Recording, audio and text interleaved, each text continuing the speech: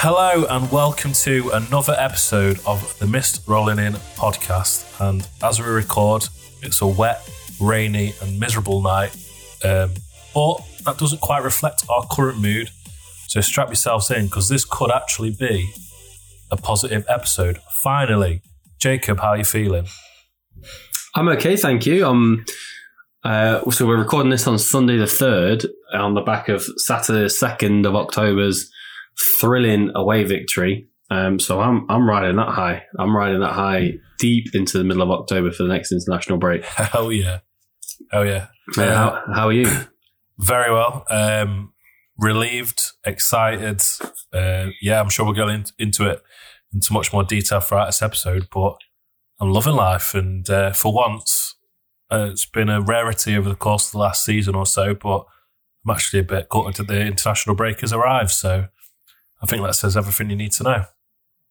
Absolutely does. So diving right in where the last episode entitled Hootin' Out ended, we came out of a midweek misery, which was a defeat to Middlesbrough 2-0 at home.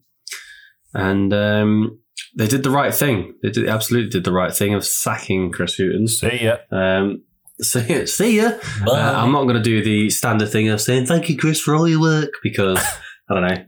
You had 39 games to keep us up, which you did, and then you didn't thrill anyone, mate. So, all the best. Cheers. All the best. God bless. But yeah, what were your thoughts on that game? And well, do you think it came too late, or do you think it came at the right time? We won't dwell on the game too much because it was just piss poor. So not memorable for anything other than just being shit.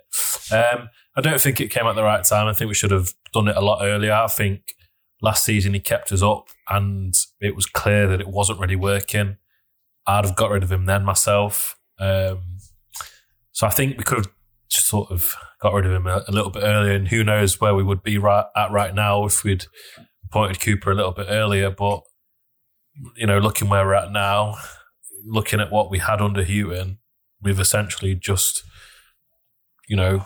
let a complete whole season pass us by with nothing but mediocrity, and it's been really painful and really boring to watch. So yeah, see you later. I think almost very similarly to the previous season under Sabri, I can understand why they gave him a couple of games this season, but I feel that first international break is when they should have pulled the trigger. Yeah, definitely. Yeah. But he won't be missed. He will not be missed. He will not be missed, and I don't think he'll get another job. I'd be surprised if he did. He's obviously got a very good reputation, but off the back of what we've seen, his stubbornness and his sort of lack of ability to adjust to any form of identity has done him in. So if he does get another job, I think he'd have to change drastically. But I just don't think he will. I think that is a strange one, that even he doesn't accept his own identity, if you know what I mean. Like it's I think I said this a few times. I want to see attractive football, but if our manager came out and said we're gonna win games by not conceding goals, I can get behind that. I can understand it. We don't have the biggest budget and stuff like that, so work with what you've got. But even he tried to say that he could play good football. So no, didn't wash for me. I ask you this question before we move on from Mr. Chris Hughton, and that is, in his games in charge, which, trying to find out how many, Wikipedia suggests 53 games. Not sure how accurate that is, but we'll take that. 53 games. Was there anything that stood out to you, any moment that excited you that stood out to you in those 53 games? Because to me, I can't really think of one. There was the brief run. Before we played Derby, and I think if we'd have won that game, we'd have been something daft, like 9 points off the playoffs, and it might have looked on type thing. It was when Waghorn scored the really good free kick. Yeah. And it was just that game you kind of went, oh. But that's the game there, went all down. Where I put a fiver on Forest to go up, actually. That did not go well. Yeah, so we're flying into what has become something very popular, JJ. Yes, so Houghton went and gone. See you later. And it was time to appoint a new manager. Now, I'm going to hold my hands up right here and say Chris Wilder was the man for me. Chris Wilder was one I wanted.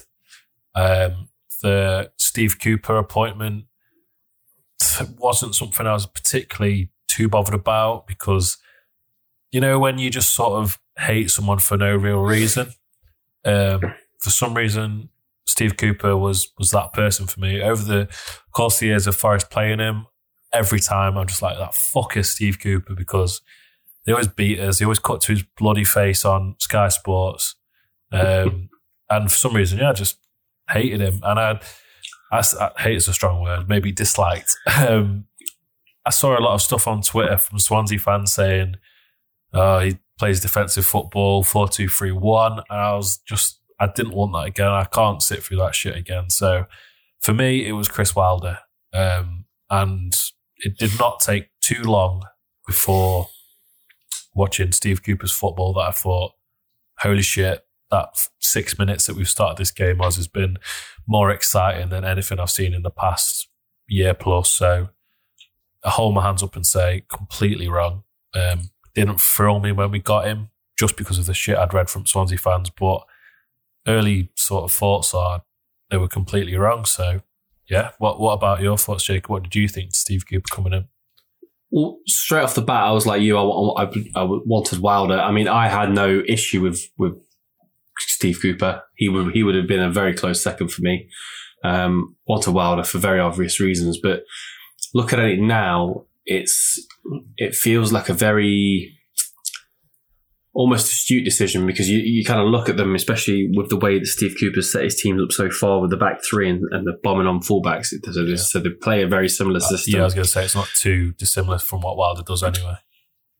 But the manager that we got has had 2 successive playoff finishes with a team with no money, whereas the Chris Wilder has just had one of the second worst Premier League season of all time. Yeah. You know what I mean? So it's, we've got the manager. I mean, looking at, I don't know what happened with Steve Cooper at Swansea, but right now, thank you very fucking much. And yeah, I didn't hear any of the, he plays negative football kind of talk. It always struck me as somebody, because I remember watching his England under-17s team win the World Cup with Phil Foden and Ryan Brewster and all those players. And, yeah, it wasn't the number one choice for me, but he was I don't know, it was a very good runner up, so yeah. wasn't disappointed. Well, it didn't take him long to completely prove me wrong, and I just want to say before Steve Cooper came in, the work that Stephen Reid did when I first found out that Stephen Reid was sort of caretaker manager for that one game against Huddersfield, I immediately jumped to what is the point? He's Houghton's sort of B-man. He's just going to play the same system as Houghton. I can't be bothered to see that same shit formation again. But what he did, he got sort of the best out of us with the change of formation. And I think that has really sort of drawn Cooper in to continue on that. He always said in his interviews, we need to draw on that strength. So I think that one game under Stephen Reid has actually been one of our most important games and formation changes that we've had in years. So just want to say GG to Stephen Reid.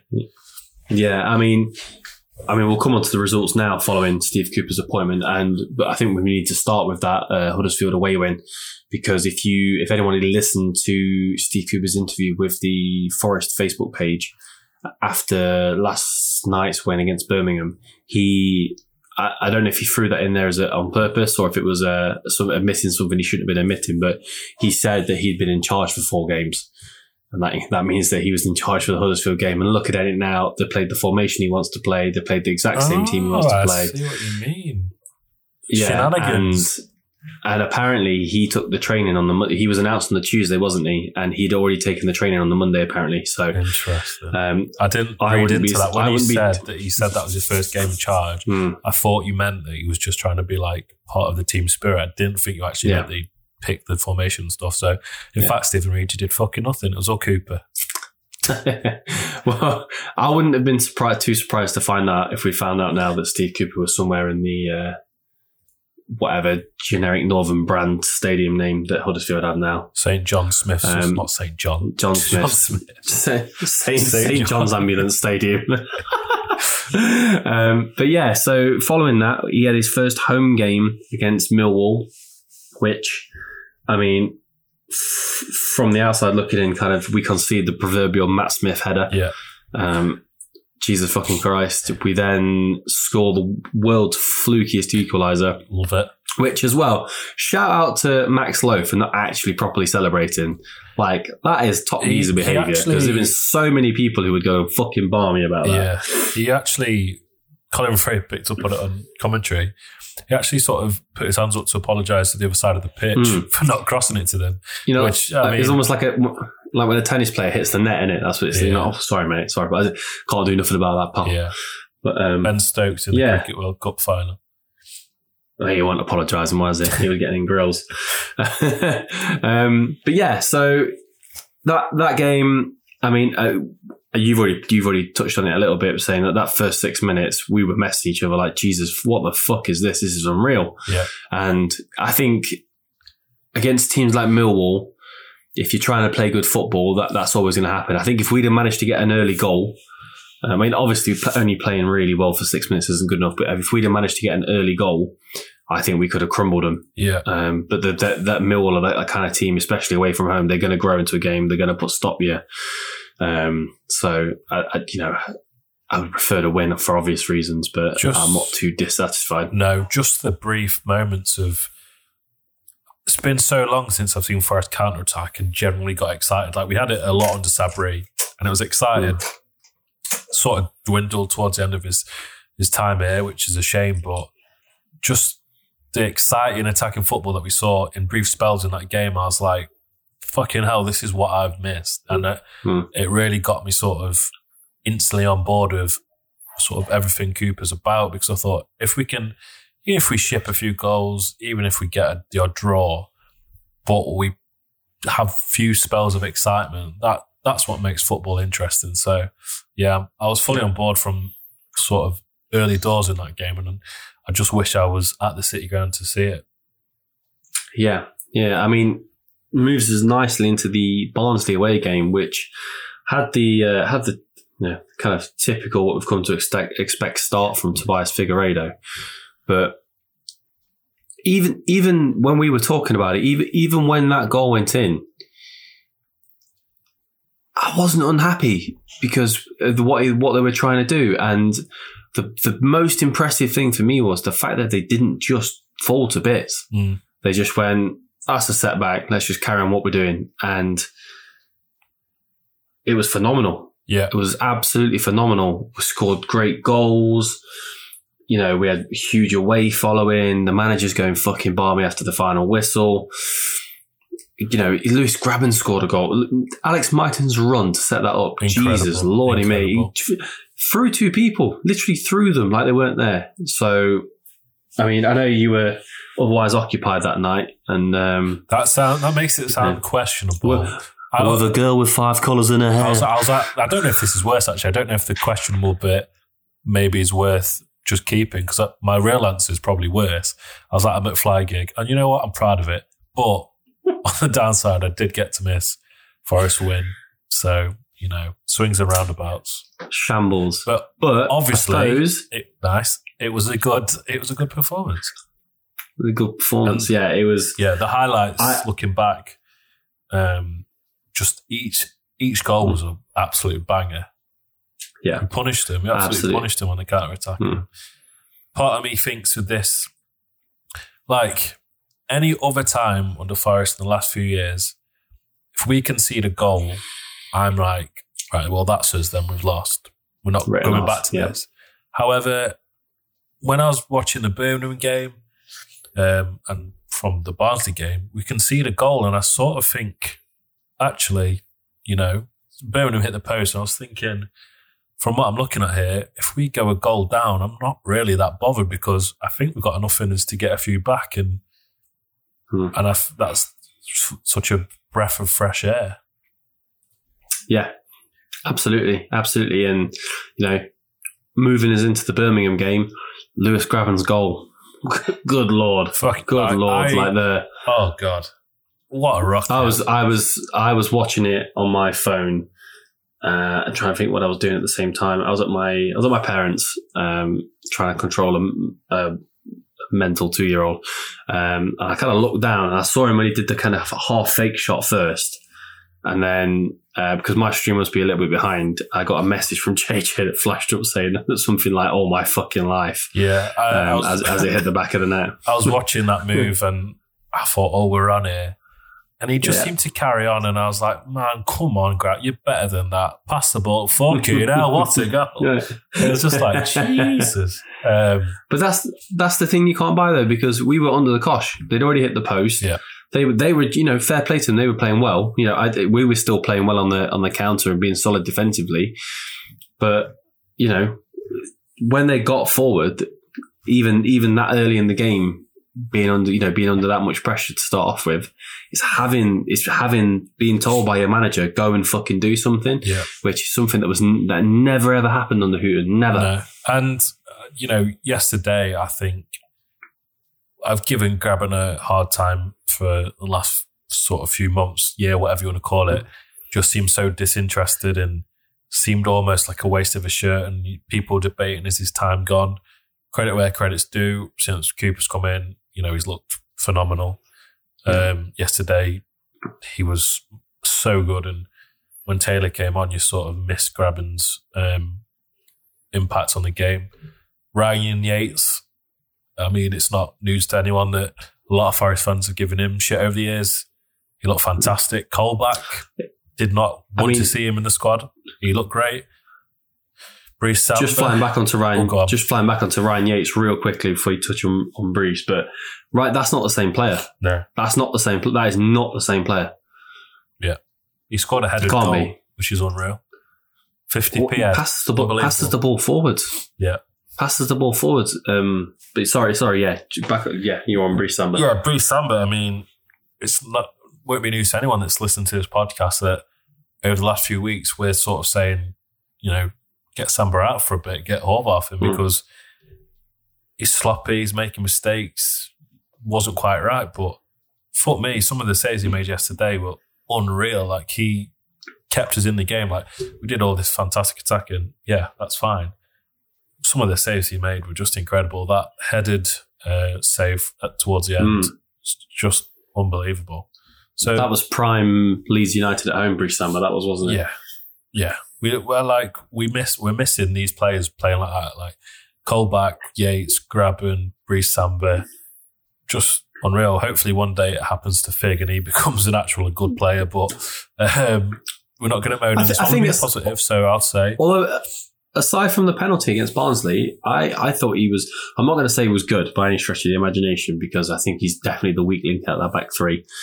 And I suspect that as soon as Rodrigo Eli can play, he will play. Yeah. But he didn't do anything wrong in the Birmingham game. True. And he didn't do another thing wrong in the Barnsley game. So yeah, I just think credit where credit's due. Like, we give these players stick, but they're proving us wrong. They're absolutely playing really well, so it gets me really excited as to what's to come. Absolutely. And what is to come is the Blackpool game, which is after the international break, which me, young Joshua here, and dearest Michelle will be attending. Yeah, my mum's taking me and Jacob out for a lovely day at the famous City Ground.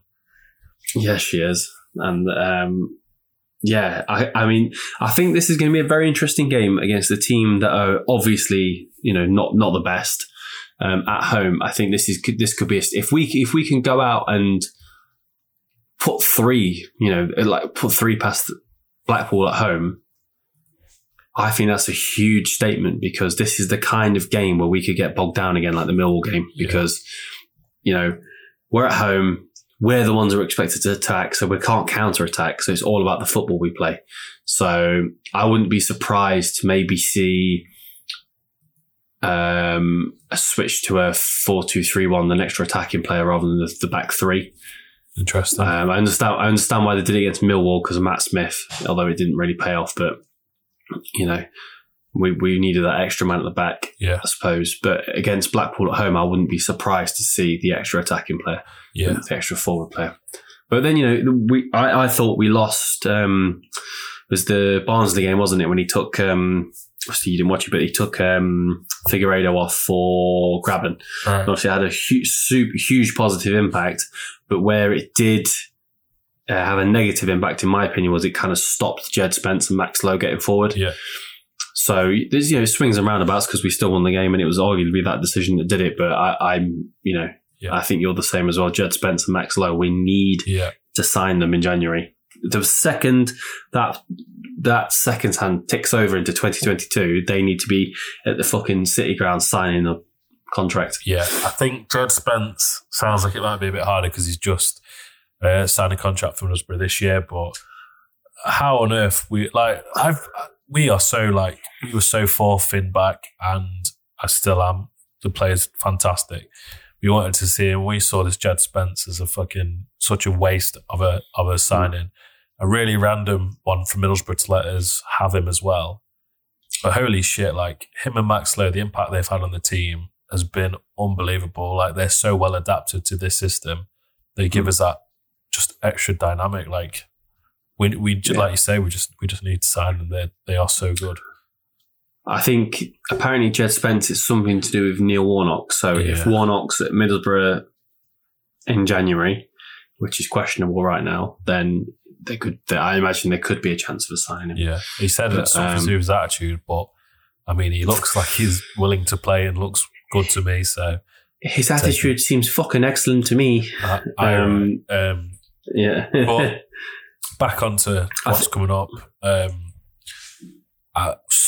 It's a shame that we have this international break now because we're getting rhythm. We're a team that's high on confidence right now for the back of these last 4 games. However, on the flip side, 2 weeks with actual training with Steve Cooper. I know they've basically just done game preparation over the course of his time here at the minute.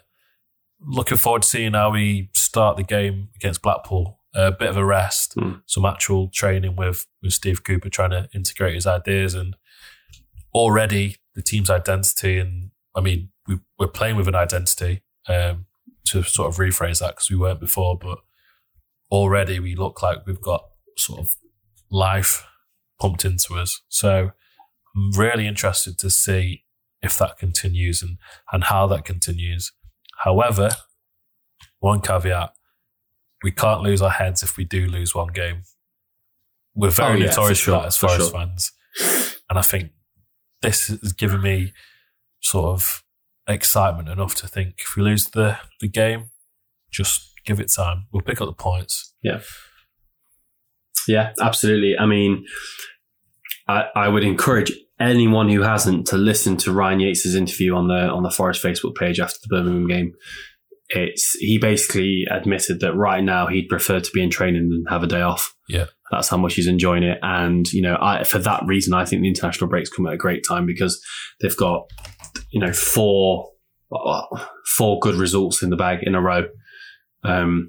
3 of those away matches. They've come in, they've now got 2 weeks altogether. Apparently, Steve Cooper in his interview said that he's going to give them a bit of a break as well because it's been a bit of a traumatic time. So, they're going to be well rested. They're going to have, loads of new thoughts and ideas in their head. And apparently, they're all on board. And yeah, I would definitely give that Ryan Yates interview a listen because I think he said something along the lines of he would sacrifice his whole life to win games for this football club. To win games, not titles, not playoffs, not championships, not trophies. A fucking game he would give his life to. So, tactically as well, he was talking about how playing with the back 3 allows him to be 10, 15 yards further up the pitch into getting into places where he wants to be.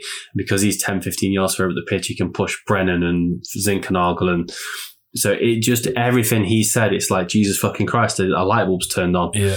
Yeah. So, and I was in control of our Twitter page on Wednesday night, and I was saying, what the fuck is fucking Ryan Yates passing like Zidane, because it was unbelievable. So, if we can get a few more of those light bulbs on, there's, we're still, what are we now, 8 points off the playoffs? Well, Yeah, that was my next question. Before we carry on, I just want to say I feel like I've missed them out.